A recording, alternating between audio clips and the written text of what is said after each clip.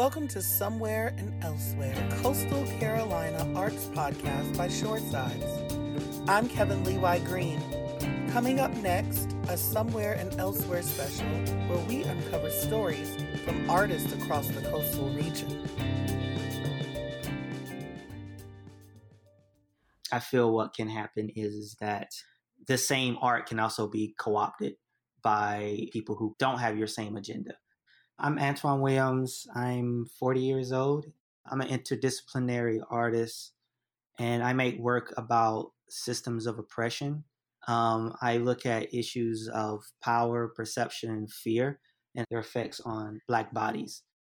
I tend to look at my work as being part of a larger conversation, like what's going on in this moment.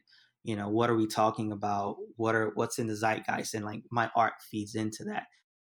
So I started using hoodies in my work around the time after Trayvon Martin. And, you know, Trayvon, a few things about that case that stood out to me is one, that Trayvon didn't really get to be a kid.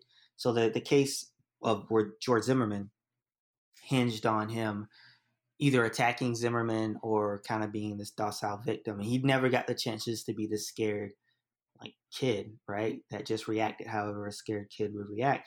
But there's also a lot of talk about like the hoodie, right? Like depending on who's wearing it and in what context, we view it differently.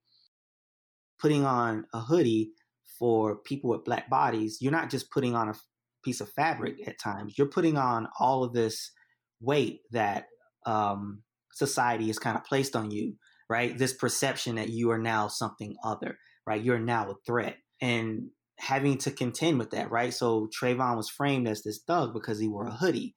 And so in some of the pieces, I have my characters draped in hoodies. And so they're kind of, their bodies are being layered in this symbol of oppression that literally, oftentimes they start to buckle underneath this pressure. You know, the work that I'm making, it's about these issues of race and oppression. And it's from my perspective. And hopefully I'm coming at it from a really nuanced place. Because that's my thing. Like, I want these big, bold, fundamental changes to society. Because right now there's some really good steps, and there needs to be a lot more to defeat white supremacy.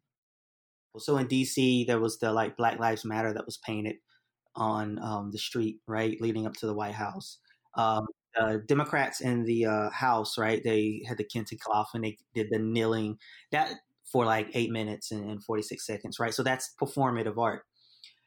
Those things can look really nice to people, and people can look at that Black Lives Matter and say, wow, like people of all races painted that. And that's a real big thing that the mayor of that city did.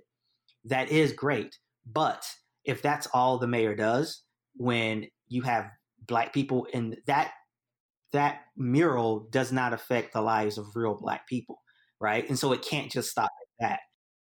But the reality is actual Black folks that are like getting, you know, who are like, who's suffering in the system, that mural and that kneeling, it needs to be followed up with, you know, these are policies that are going to affect people on the ground, that affects systemic change. Also, I feel what can happen is that the same art can also be co-opted by people who don't have your same agenda, right? So it's sort of a double-edged sword. But I think when art is properly contextualized, art can be a form of protest, and it can definitely be used to motivate things to happen.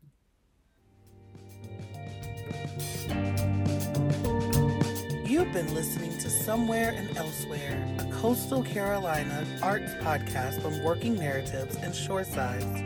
Shoresides is a local journalism project serving the Coastal Carolinas and beyond. Know of a Coastal Carolina artist we should be covering?